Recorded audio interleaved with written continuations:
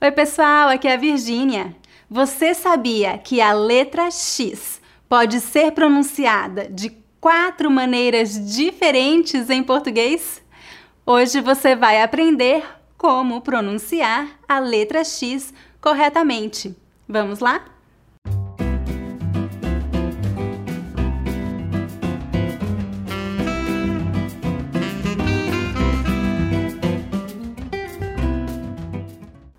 Antes de começar, eu gostaria de lembrá-los que eu ofereço um mini curso de pronúncia gratuito que já ajudou centenas de pessoas em todo o mundo a melhorar a pronúncia no português brasileiro. Para se inscrever, visite o meu site school.speakingbrazilian.com. Se você gosta dos meus vídeos, não esqueça de se inscrever em meu canal para receber uma notificação sempre que eu publicar um novo vídeo. Agora, vamos começar a nossa lição. A letra X pode ser pronunciada de 4 formas diferentes em português. Primeiro, o X pode ser pronunciado como Z, como na palavra exemplo. Segundo, o X pode ser pronunciado como SH, como na palavra xícara.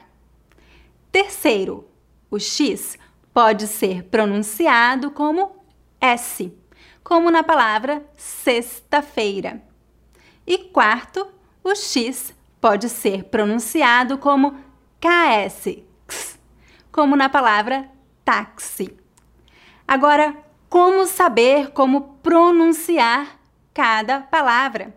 Existem algumas regras que podem nos ajudar a saber como pronunciar o X. Mas muitas palavras não seguem as regras. Em muitos casos, a pronúncia depende da origem da palavra. Eu vou dar algumas dicas que vão ajudar você a saber como pronunciar a letra X. O X é pronunciado como SH quando colocado no início das palavras, depois de alguns ditongos e depois das letras E, N. Por exemplo, xícara, shampoo, caixa, peixe, enxaguar, enxugar. Normalmente, o X é pronunciado como Z quando colocado entre a vogal e outra vogal em início de palavras. Por exemplo, exame, exemplo, exótico. Geralmente, pronunciamos o X como KS em palavras emprestadas de outros idiomas. Por exemplo, táxi, complexo, oxigênio. Um detalhe importante: a letra X é muda quando seguida pela letra C.